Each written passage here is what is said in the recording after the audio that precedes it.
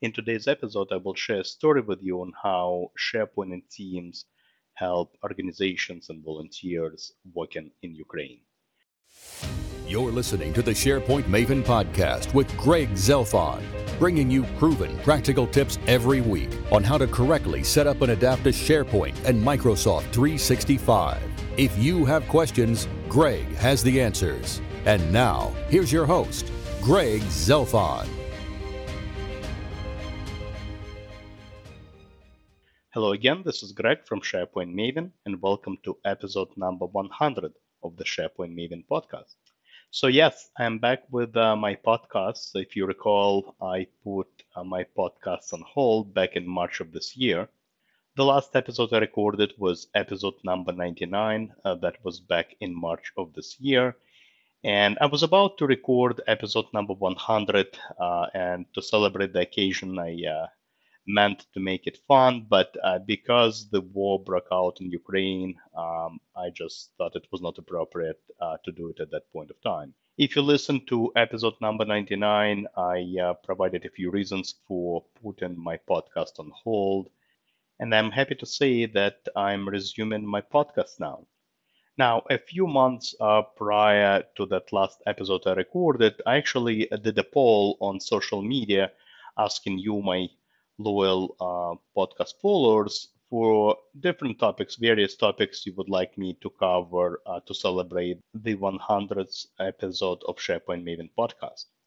And there were lots of great ideas that you had. And what I will probably do sometime in the future, not today, but sometime in the future, I will take care of your wishes and will definitely record an episode addressing some of the wish list items from that poll.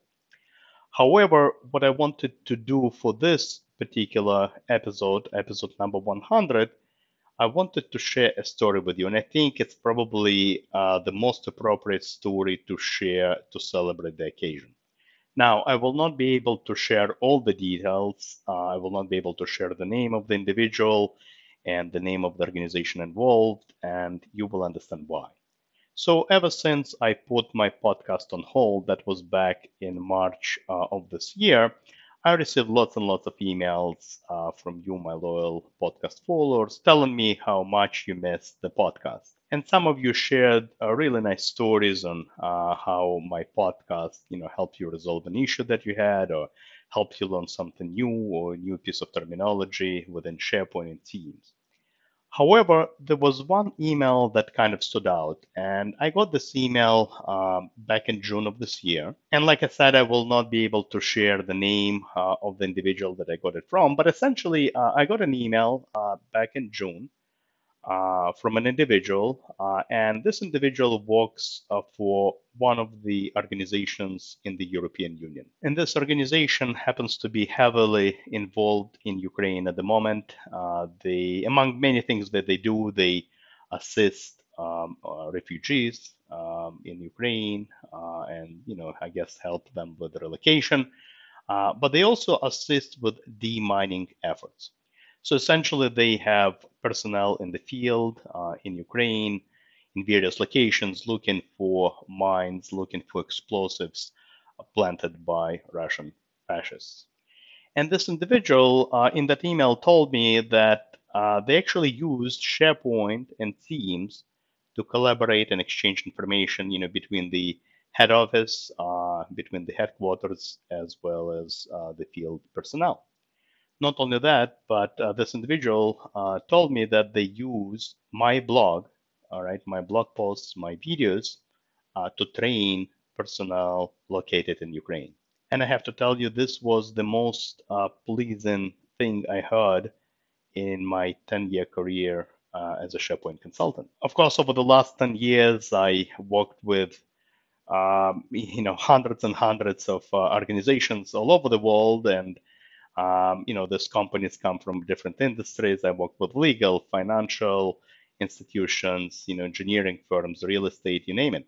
But this was definitely the first time when my videos, my blogs, the content that I create was used by individuals in the state of war. And I just thought to myself, this is it. There is no better way to celebrate, to mark 100th episode of my podcast than sharing this story with all of you. Now, I'm sure you also have some very unique and I guess unusual ways SharePoint and Teams are used by organizations. I'll probably do an episode on that at some point in the future. I think that will be quite an interesting topic. But since this is episode number 100 and I wanted to end this episode on a positive note, I also want to share another interesting story with you. And it's actually quite funny. So this happened several years ago.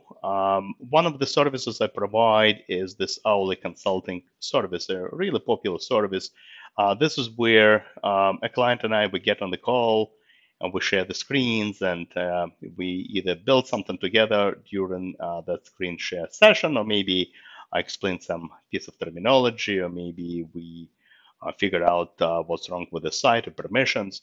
In any case, I had this client several years ago, and the guy is located in Iceland. And I don't have a lot of clients in Iceland, by the way. I mean, it's a really, relatively small country. But this guy in Iceland, he owns a farm, and it's not a regular farm.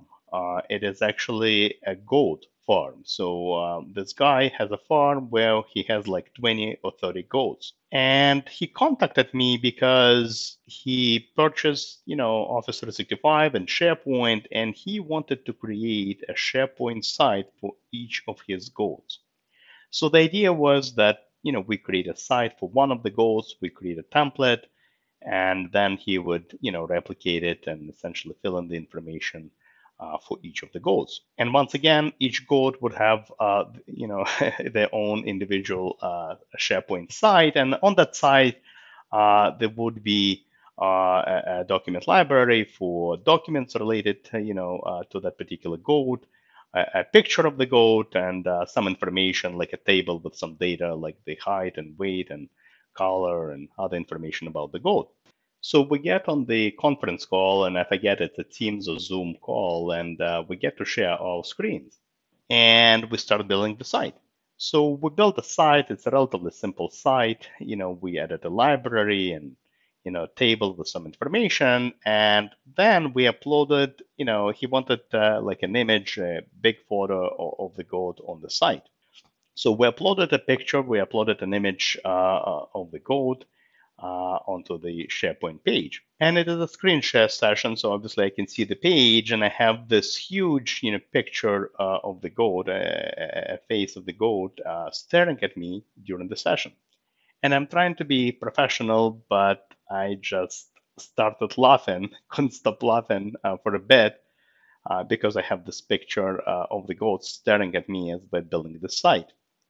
And as I mentioned earlier, over the last 10 years, I worked with companies from pretty much every industry, real estate and financial institutions and law firms, project management, engineering companies. And, I would help organizations build SharePoint sites for projects and legal cases and, client sites, but I've never built SharePoint sites for the goals. Now, at the end of the day, we, of course, finished that site. It was just a little bit hard for me to hold my laughter as we were doing it. But we did finish the site, created the site template, and I'm pretty sure the guy went on to create the sites for the other goals. So that's the story I wanted to share with you. Definitely a very unusual use case, yet another very unusual use case for SharePoint sites. So on this positive note, I wanted to end this particular episode number 100. And I also want to take the opportunity to thank all of you. All right, thank you very much for sticking with me over the last several months. Thank you very much for the emails, for the nice, kind notes that some of you have sent. It's definitely a pleasure to be back. I missed all of you as well, and I will be back with episode number 101 next week, next Friday, as usual. But for now, thank you very much for listening. Talk to you next week, and glory to Ukraine. You've been listening to the SharePoint Maven podcast with Greg Zelfond. If you enjoyed this episode, please head over to the Apple Podcast app, leave a review, and don't forget to subscribe. Thank you.